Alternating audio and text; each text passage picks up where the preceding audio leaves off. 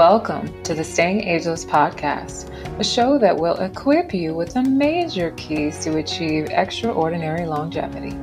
This is your girl, Asosa E, also known as Raw Girl. I'm a certified nutrition specialist and behavioral coach. And today on the show, we will be talking about surviving COVID-19 and everything you need to know about vaccines. To get this longevity party started, I'm going to give you guys some insights into my recent experiences helping clients beat COVID-19. And later, we'll be chatting with our expert for today, Joanne Farb, a microbiologist and vaccine expert. I am so grateful to have each and every one of you tuning into the show from all over the world. Shout out to listeners in Uganda, Mozambique, South Africa, the UK, France, Germany. I got something special for y'all today. Canada, Poland. I appreciate you all. And shout out to everyone listening in the United States of America. I really appreciate y'all. If today's show inspires you, I'm inviting you to go ahead and subscribe. And please rate the show on Apple Podcasts and write a review. It means the world to me to get feedback, so any reviews are much appreciated.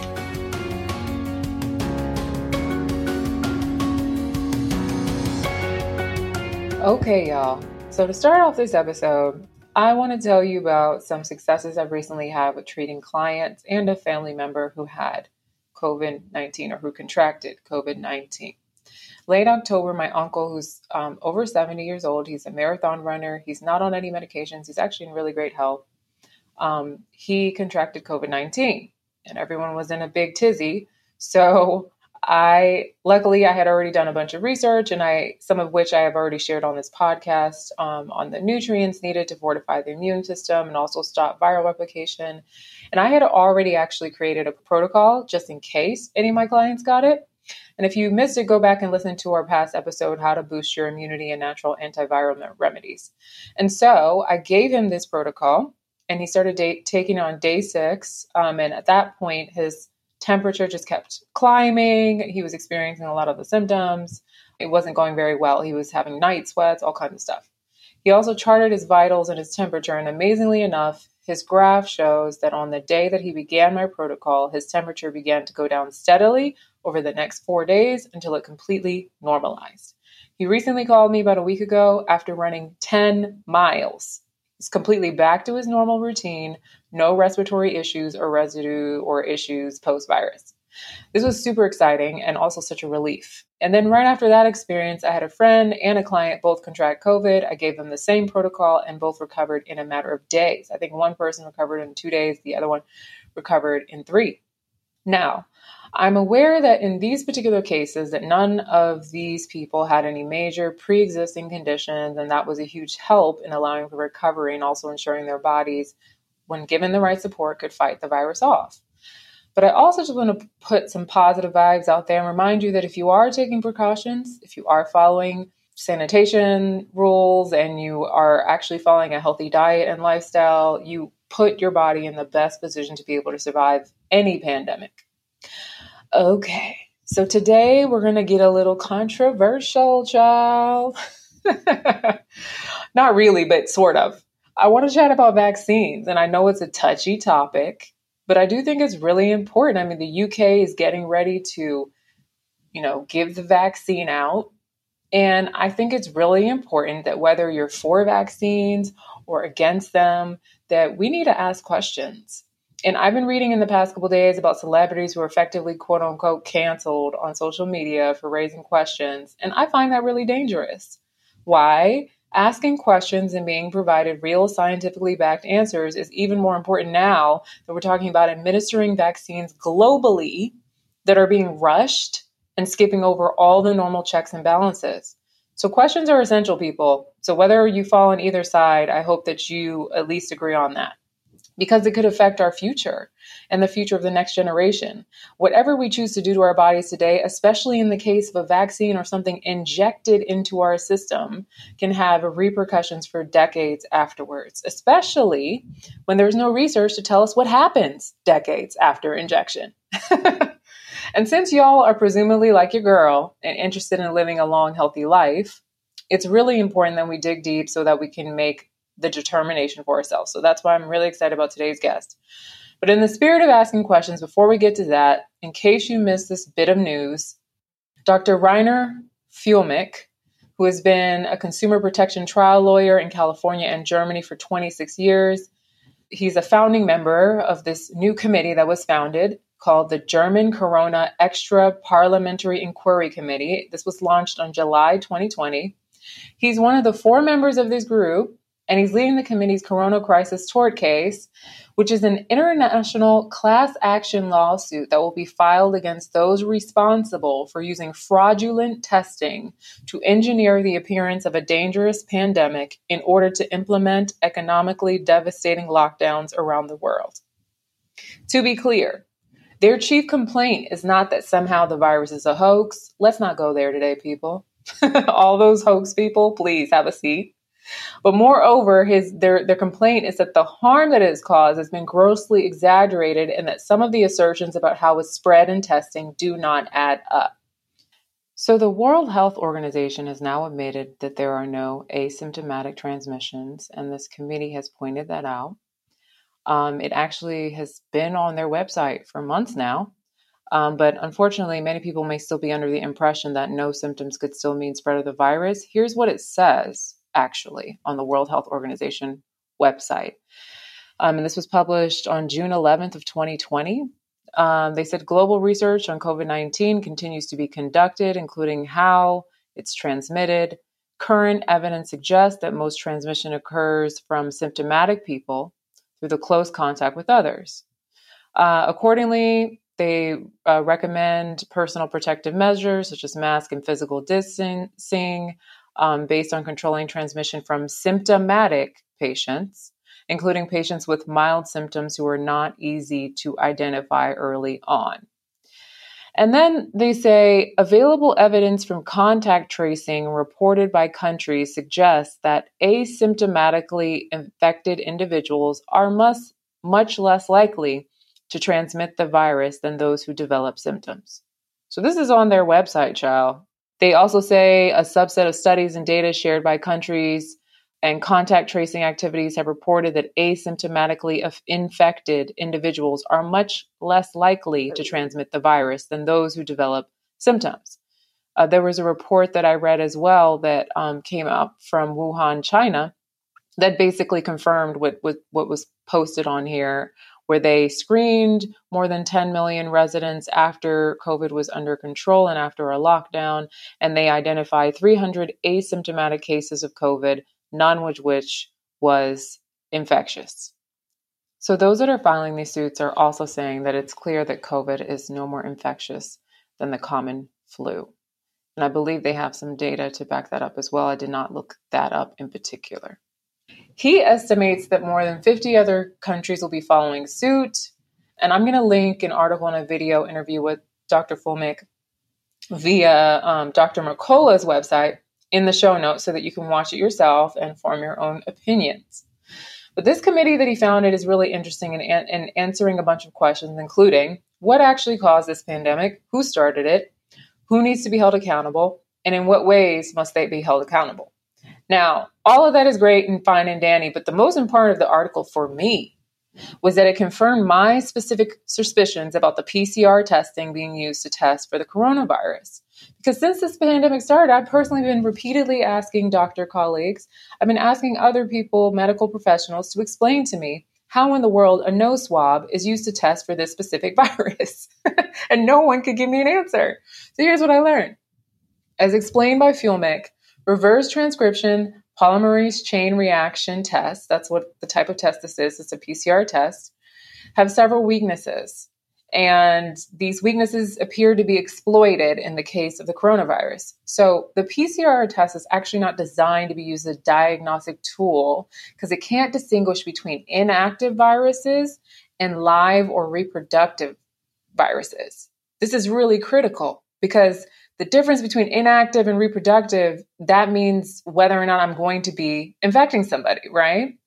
So if I have a non-reproductive virus in my body, I'm not going to get sick and I'm not going to spread it to anybody.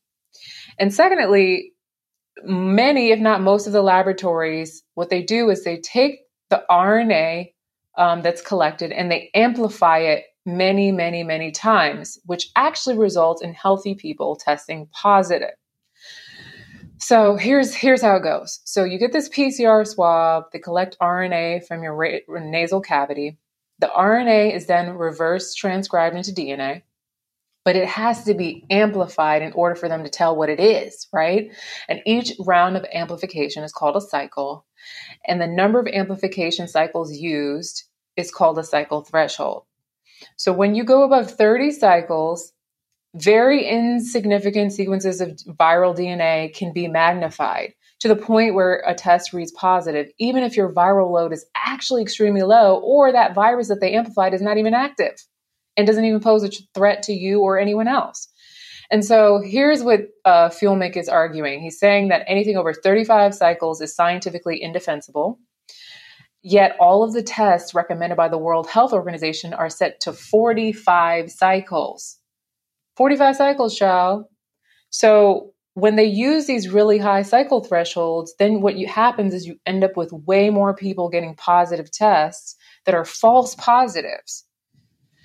So they can basically say that all these people are, considered positive cases, or, someone who actually has symptoms of this particular disease. But these false test reports are increasing the appearance of the number of cases. So this is part of their argument here. And I actually think it's a very good argument, honestly. Anywho, so here's the kicker. They've actually taken testimony from over a dozen well-respected immunologists from all over the world who agree that the PCR test is incapable of telling us anything about the transmission of COVID-19. Child, what?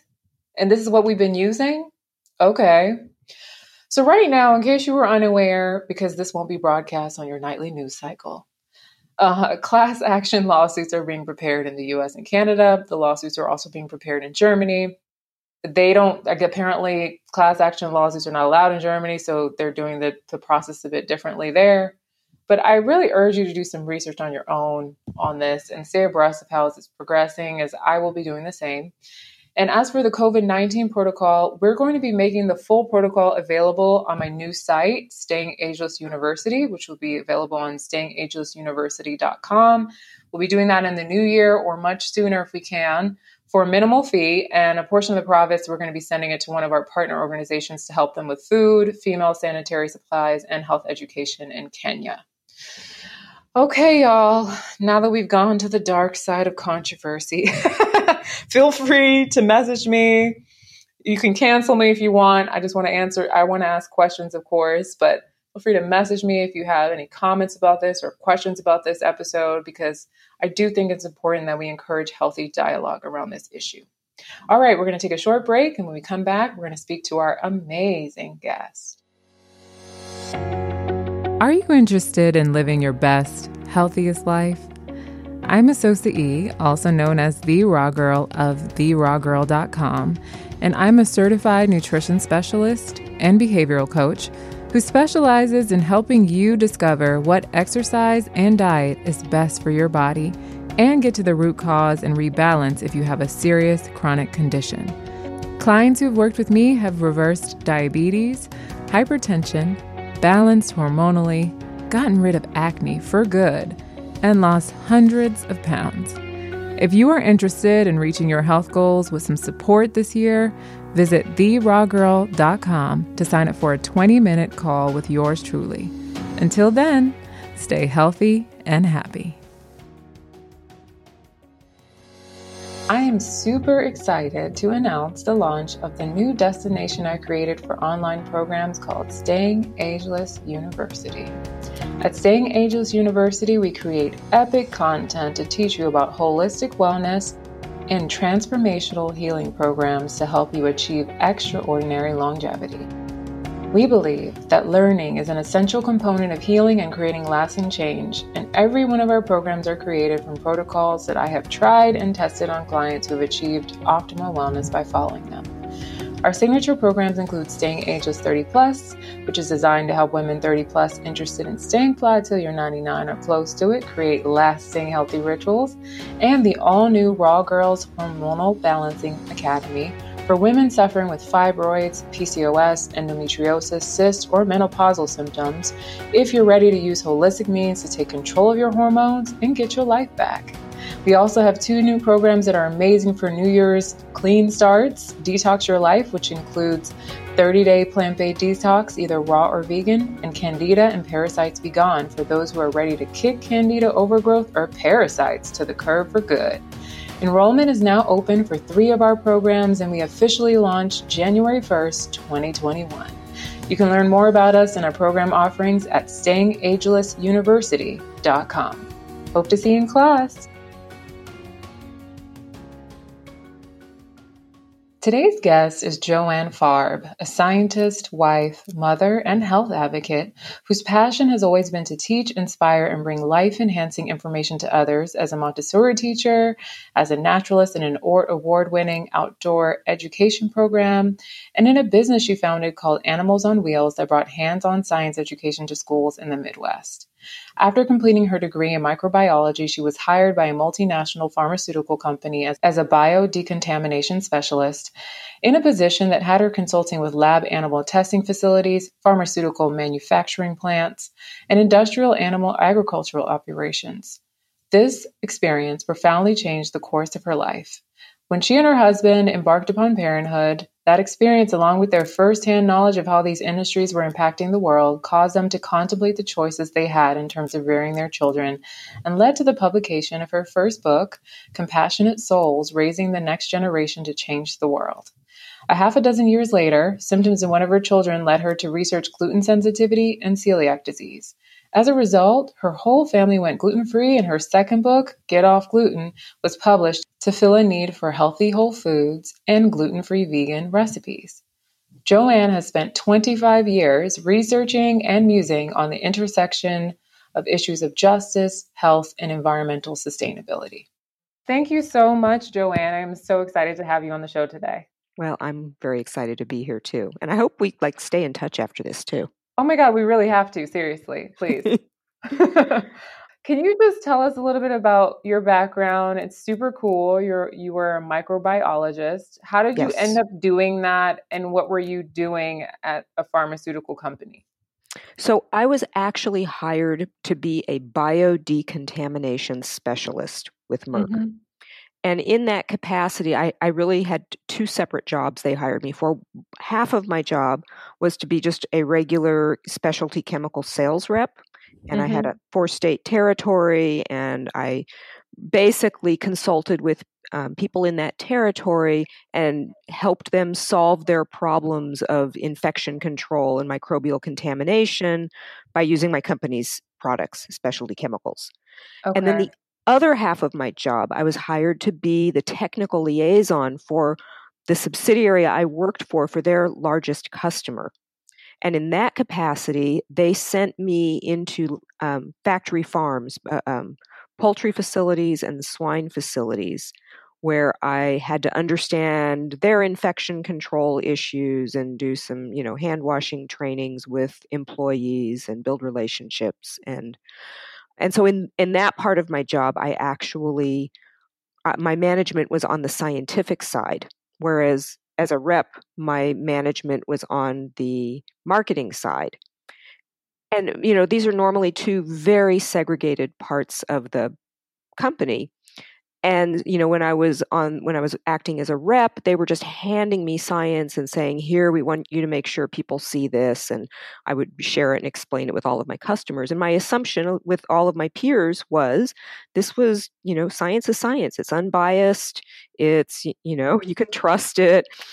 And I did until I was on the scientific side, sitting in meetings where there were discussions about the kinds of science we needed to sell products. The marketing team was telling that to the scientific team. And then they were saying, well, we know somebody that would probably do the study the way we need, and we'll give them, some grant money for a new autoclave, and they'll probably set it up the way we need it. And, and so then I could see that science really isn't as unbiased and neutral as everybody assumes it to be. Wow. That's a major revelation. That was, that's not only did that really change the way I looked at things, But as I've watched what's unfolded with COVID now, and I understand how powerfully these companies, and mine was just one, there are dozens of other large connected companies like Merck in that industry. Yeah. And they all have armies of reps, and they all are trying to influence the scientific and medical and government communities to operate under a paradigm that supports their business interests. So how do we, are there any protections for the average everyday person? Increasingly, I think you have to be informed. You have to do your own research. Yeah. And I know, not everybody has a science background that makes that easy. But you've still, that's just, you've got to educate yourself. I think scientific literacy really does matter now more than it ever did before. Yeah, no, for sure. Because then it's easier to spot holes in things when people are saying things that don't make any sense. Yes. And if you don't have the scientific literacy, then you really need to make sure you're listening to people who do from a wide variety of sources, and not just what's, on the big tech and the big media sites. You're going to have to dig and find people who will share the science with you that those sites are choosing deliberately not to share. Yeah, no, that makes sense. Can we talk about the history of vaccines? I don't actually really know that much about the history of vaccines, but can you talk a little bit about that? Like, when did this all start and why? So I'm not going to get the dates. I don't have the dates committed to memory, but Yeah. Probably I think somewhere in the 1700s. So this is kind of the genesis story to my whole field of study. Okay, Edward Jenner was a guy. He may have, I don't know his whole background, but he discovered, he observed first, and the scientific method, always starts with observation.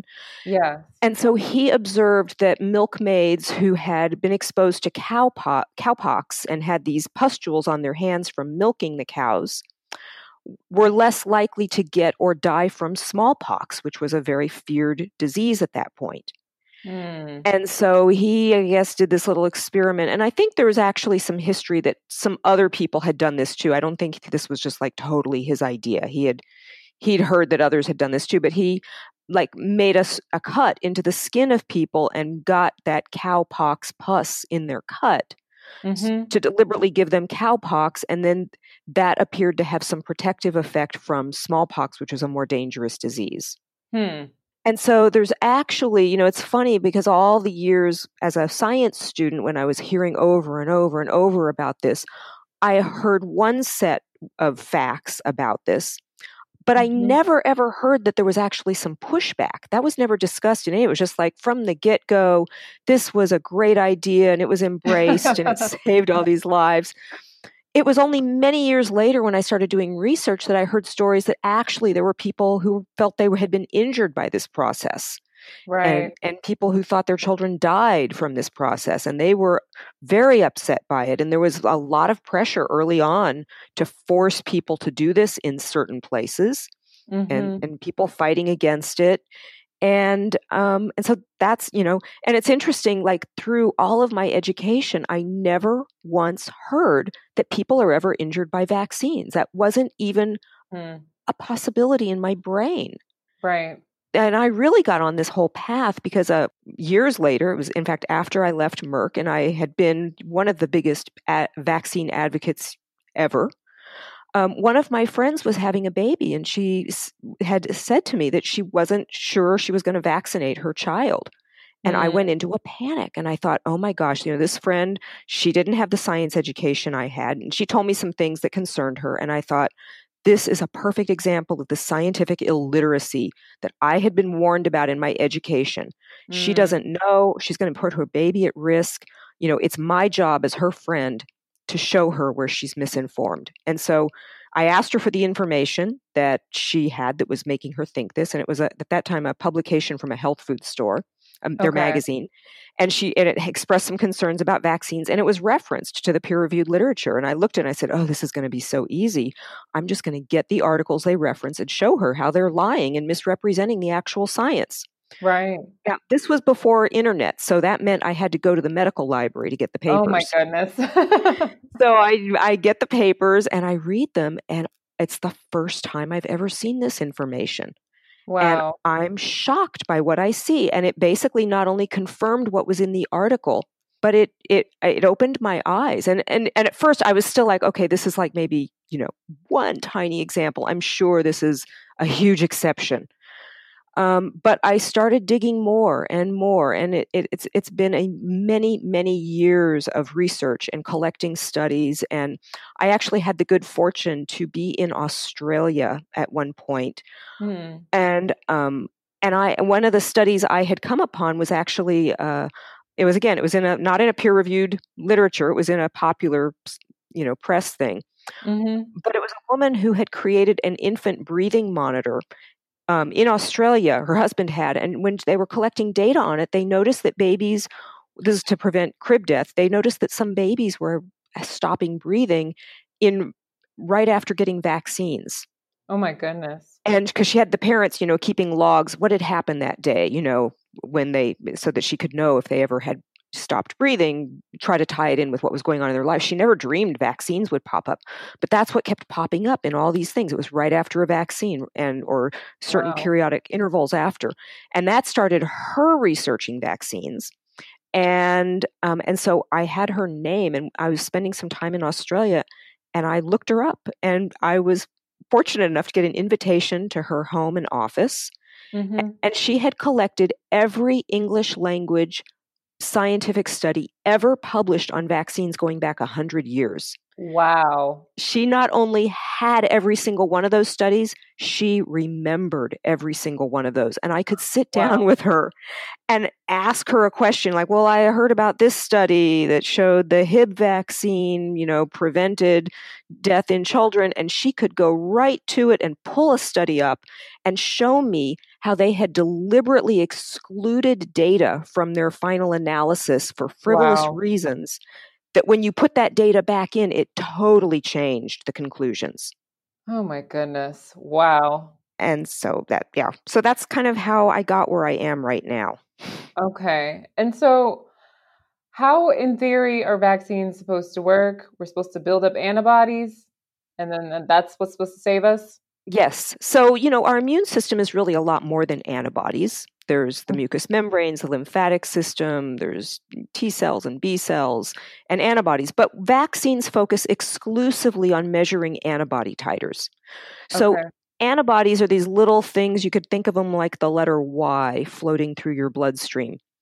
And so one end of the Y, the end where you've just got one thing sticking out the bottom of the Y, that part attaches to that part kind of sticks out from your cells when let me start with the top end of the Y. The top end of the Y, those two pieces, they actually have binding sites on them that are very specific for viruses or bacteria, for very specific ones. And so the idea is once you've had some new virus or bacteria in your system, your body, there's kind of a lag period while your body's getting acquainted with it.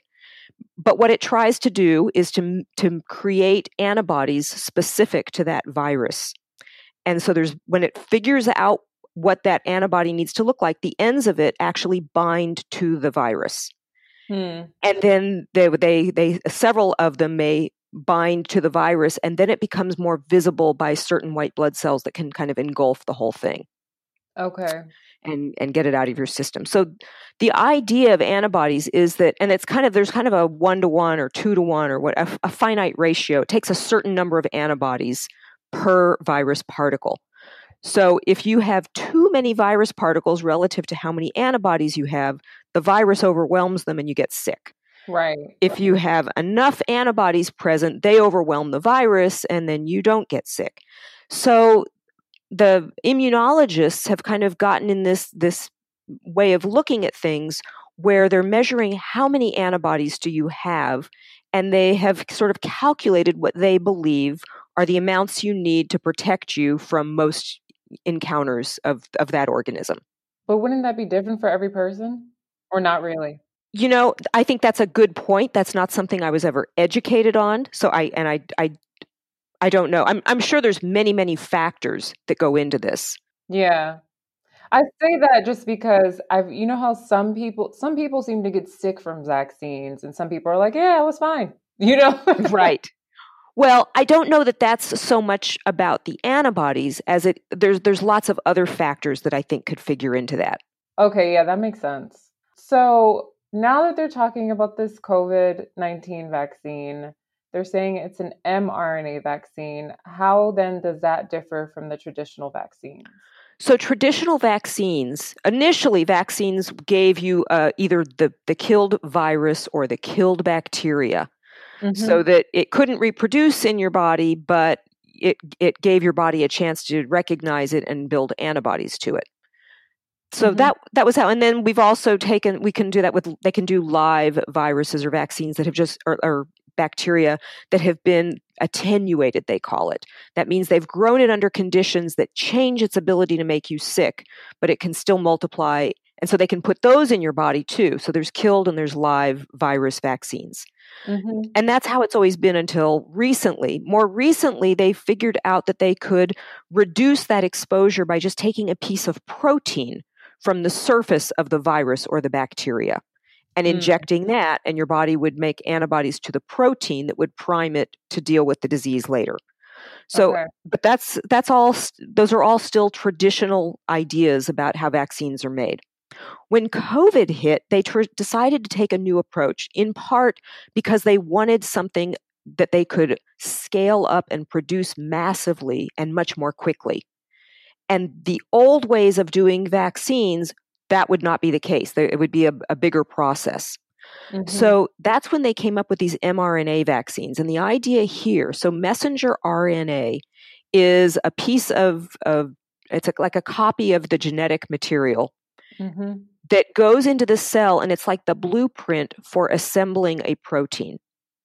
And in this case, they've taken a piece of messenger RNA that codes for the spike protein, which everybody's been talking about on the surface of the COVID virus.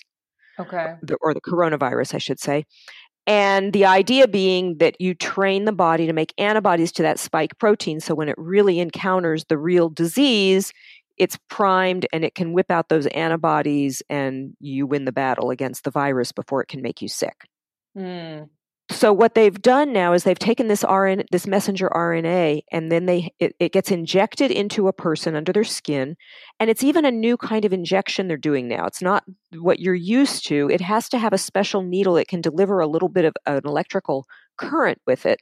My goodness. So that it gets the cells to actually take up that piece of messenger RNA, because it normally won't penetrate a cell inside of it. Once it takes up that messenger RNA, then that messenger RNA directs the cell's organelles to start producing these spike proteins, which hopefully then are made in an amount that gets out into the bloodstream, and then you start making antibodies to it. So that's how it's supposed to work. Wow. But we've never before injected messenger RNA into human bodies. Right. And we have no idea what sorts of long-term consequences there could be from this. And, the most obvious concern that pops up for me as I think about this, so if you are teaching your human cells to start making a protein that is not a human protein and has never been a human protein, what's to prevent your body from not sort of getting triggered into some kind of autoimmune reaction against your cells that are now making this protein that's totally foreign? Exactly. And, to answer that question would actually take some long-term research and observing people for several years to see what happens after they get these vaccines. And of course, that there won't be time to do that before these are massively injected into people. Oh my goodness. Do you know how long these current studies are going to be running? I have no idea. I don't, but what I have seen happen in the past, and I'm going to assume this is likely to happen again, is that once they get some data that they think is good enough, they will tell the public that it's now that they know the vaccine works, it's unethical in light of the epidemic we're facing to deprive the people in the placebo group from having the benefit of this vaccine. Right. And they will then offer it to everybody in the placebo group. And I'm sure most of them, if they were willing to be in a study, they're going to want the vaccine. Mm-hmm. So they will get the vaccine. And what that will immediately do is prevent us from having a comparison group to know that whatever happens to the people who've been vaccinated, that didn't happen to the people who didn't get the vaccine. It will muddy that up, so we will not know. Oh, goodness. So when they say things like it has a 90% effective rate, like what does that really mean? I don't even know what that means. So in this case, there's been, Pfizer is one of the ones that I think they said theirs was 90% effective, and Moderna said theirs was 95%.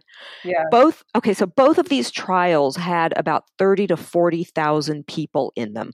Okay. Split between, and each one of those, then about half those people got the vaccine and about half got the placebo. And then they they had to get 2 shots, and within about 2 weeks after they got their second dose, they started recording cases or noticing cases of people who had come down with COVID, just, in their normal everyday life. Mm-hmm. And so they had under 100 cases so far. So remember, we got 30 to 40,000 people. We're just 2 weeks in, and now we've got a few cases of COVID starting to appear in this population.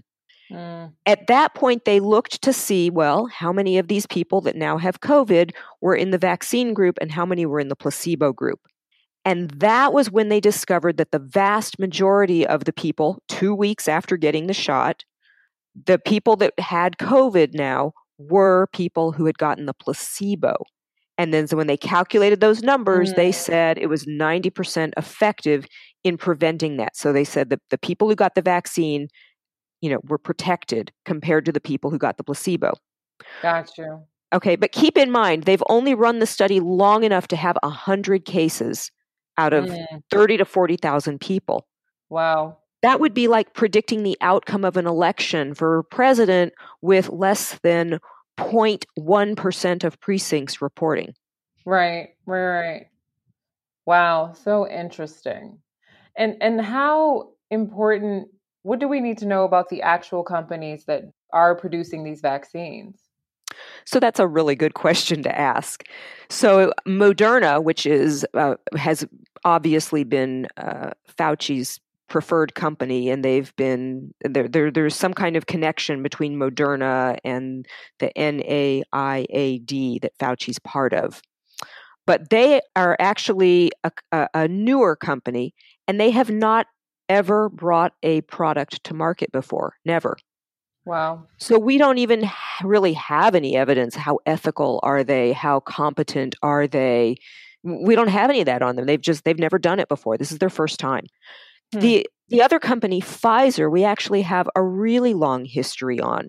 This is a company that has been caught in so many different kinds of fraud, conflicts of interest, intentionally hiding data that would inform people of the risks and benefits of their products. They have paid out over multiple billions of dollars in fines and settlements for these things. And mind you, they're a company, they don't just do vaccines, they do lots of things. Yeah. But what people need to be aware of is that while we know all these other things about Pfizer, because most parts of their business you can still sue them for in a court of law if you think you've been injured by their product or that they hid information. Mm-hmm. And then there's a discovery process and you can find out more. And that's, that was able to happen, for example, with Monsanto and Roundup recently. We could do that. And that's how we found out all the things that we did.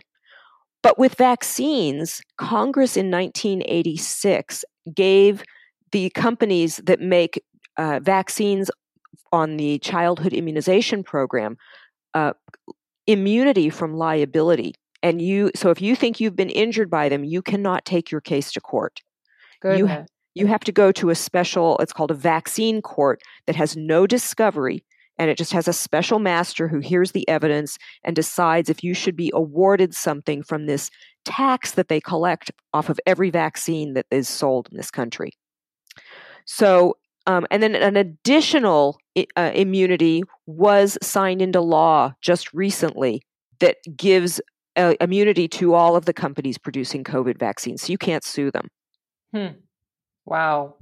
Unbelievable. So when you think about how much we know about Pfizer's bad behavior in the past, and we're trusting them with this, know also that if it turns out they've lied to us or they've misled us or they've hidden data or massaged the data, and you got injured as a result of that, you can't sue them. That's so sad. So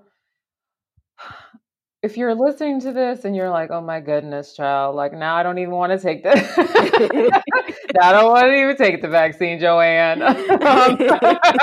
What would you say are the pros and cons? Like if I'm someone who's relatively healthy, should I even consider it? If I'm someone with, how do we determine for ourselves, I guess? Well, yeah, that's a good question. So first of all, even before, so before we had, these press releases that Pfizer and Moderna were flooding us with about, how great their vaccines are, you should know that when various experts actually looked at the protocols that were being followed to do the testing that they were doing, they saw in the protocols that when a study is set up, there are what they call endpoints. This is what we're going to measure to show that our product is effective, right? And when they set up when the public actually got to look at the protocols in these study designs, one of the things experts started pointing out was, wait a minute, the endpoints they're using here aren't the things that everybody would normally be thinking the endpoints would be. I mean, here we're in a pandemic. Some people are dying. We're concerned about hospitals overrun. So really the endpoints you would think would be, does it prevent death? Does it prevent serious cases of the illness that put people in the hospital? Right? Right. But that was not the endpoints as described in the protocols. What they were actually measuring was to see a reduction in symptoms in people who had mild to moderate disease. Could you make those less? That's the stated endpoint in their protocols. Wow. So I have to say I'm a little bit confused by the fact that they've now come out with these press releases saying, it's been 90% effective at reducing, the disease incidence, because that's not the endpoint that they stated they were going to be measuring and basing efficacy on. Got you. So I don't know how those pieces all fit together. Keep in mind the press releases are not, published data. They're not peer reviewed. Right. It's just a pharmaceutical company's press release. That's really all it is. Right.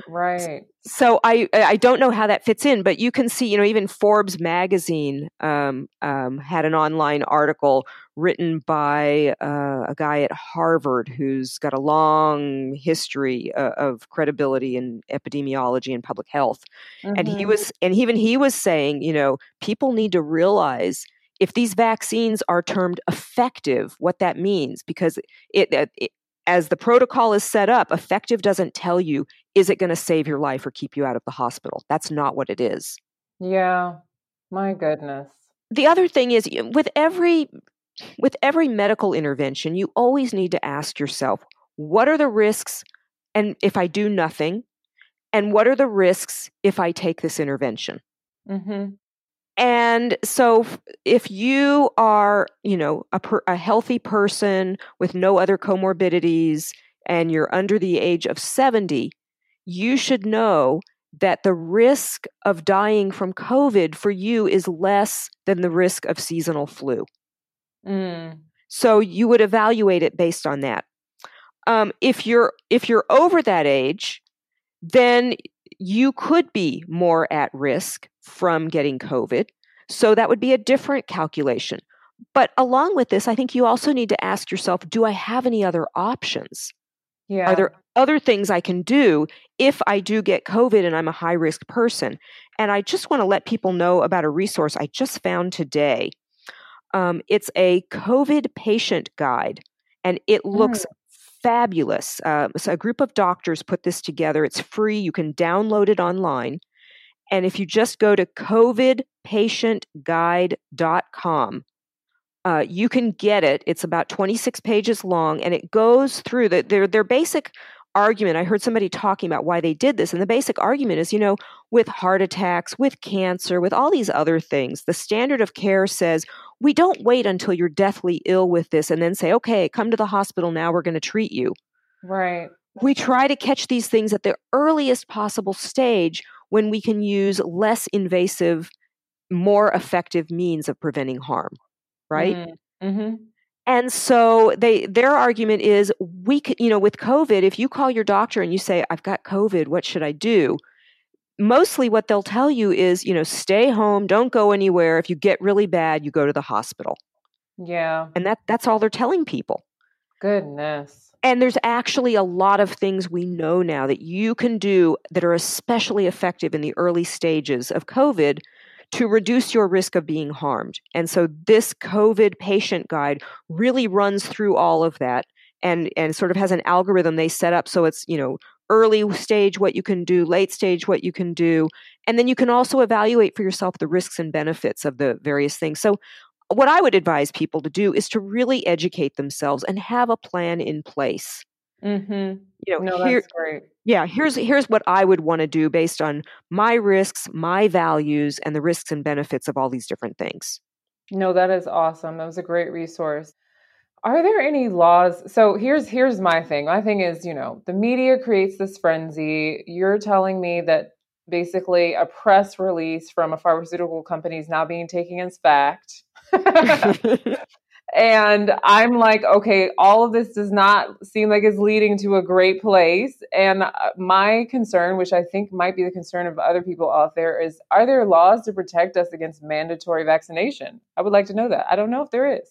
Not only are there really not laws to protect us against that, but people should be aware of how the laws are being expanded right now to make us even more vulnerable to these vaccines. Washington, D.C., in fact, just yesterday or today, the council there just approved a measure, and the mayor signed it into law, that allows children as young as 11 years old to decide to get any vaccine against their parents' wishes. And not only that, the school personnel, the nurse, and even the parents' insurance company is now mandated to not share this information with the parents to protect the child. Yes. So in other words, your 11-year-old child could be in the classroom. The teacher could be saying, hey, our vaccination rates in our class for the COVID vaccine aren't as high as that class. And, we've got a prize here if we get our rates up high enough. Who hasn't gotten it yet? Who still needs it? And a kid says, well, my parents don't want me to have it. Well, you can now get it, and they don't even have to know that you got it. And we can charge your insurance company for it. And when your parents get the statement of care, it won't disclose what it was, and your parents can't ask and can't find out. What? I'm kid you not. This just passed. It's actually insane. Yes. That is so insane. How literally the caretaker of a child can't know what happened to their child. That is correct. Oh no, that's very dangerous. And so, a lot of people really are not informed about what a vaccine reaction even looks like or what it is. Yeah. And so imagine if that child has a vaccine reaction that night at home, for example. Right. And the parents could have no idea. The child may not even connect the dots because they're thinking this is perfectly safe, or it wouldn't have been offered to them, right? Right. So the child could, they could have an anaphylactic reaction. They could have, who knows what could happen. They could develop a seizure, a fever, anything. And the parents go to the ER, they can't even give that medical history to the doctors there because they don't even know it. Oh my goodness, that is frightening. So is this only in DC, or is this in many other states? As far as I know, DC is the first. Okay. But the fact that it actually went through in DC, right, I'm expecting they're going to use that playbook elsewhere, and it's probably going to spread. My goodness. What about adults? So, there's some precedent legally that says during an epidemic, during some kind of a crisis, the government has the right to require you to get a vaccination.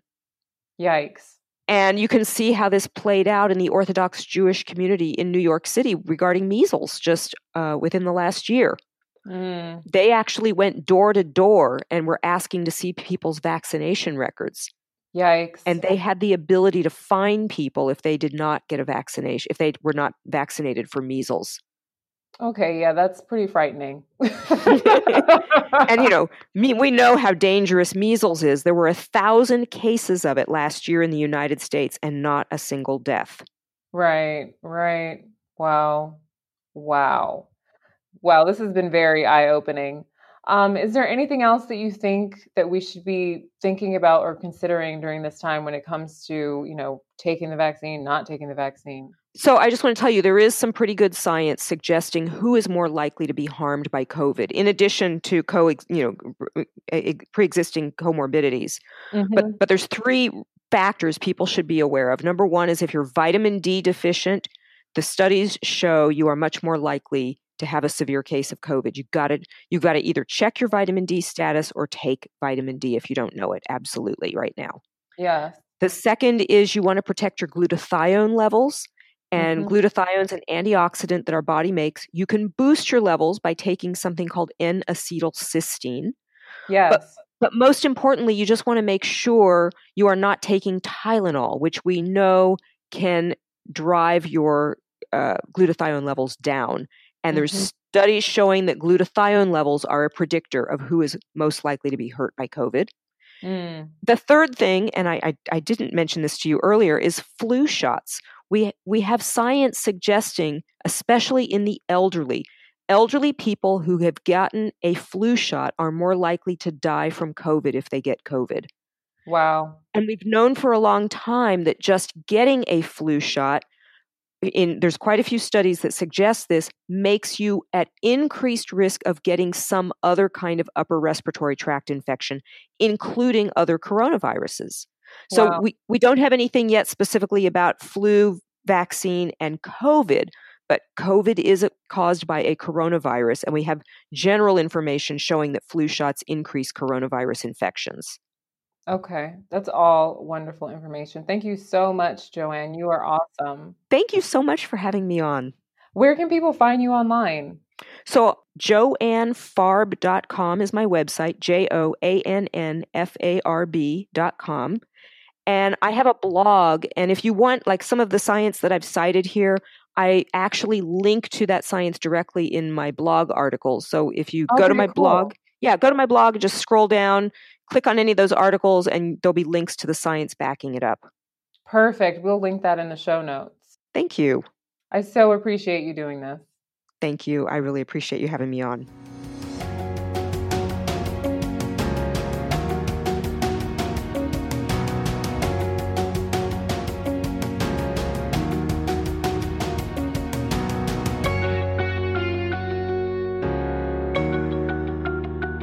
Today, we are not taking questions, but remember, if you would like to have your question answered on the show, all you got to do is send me a DM, slide up in my DMs, or respond to the call for questions on my Instagram profile at TheRawGirl, or contact me via my website, TheRawGirl.com.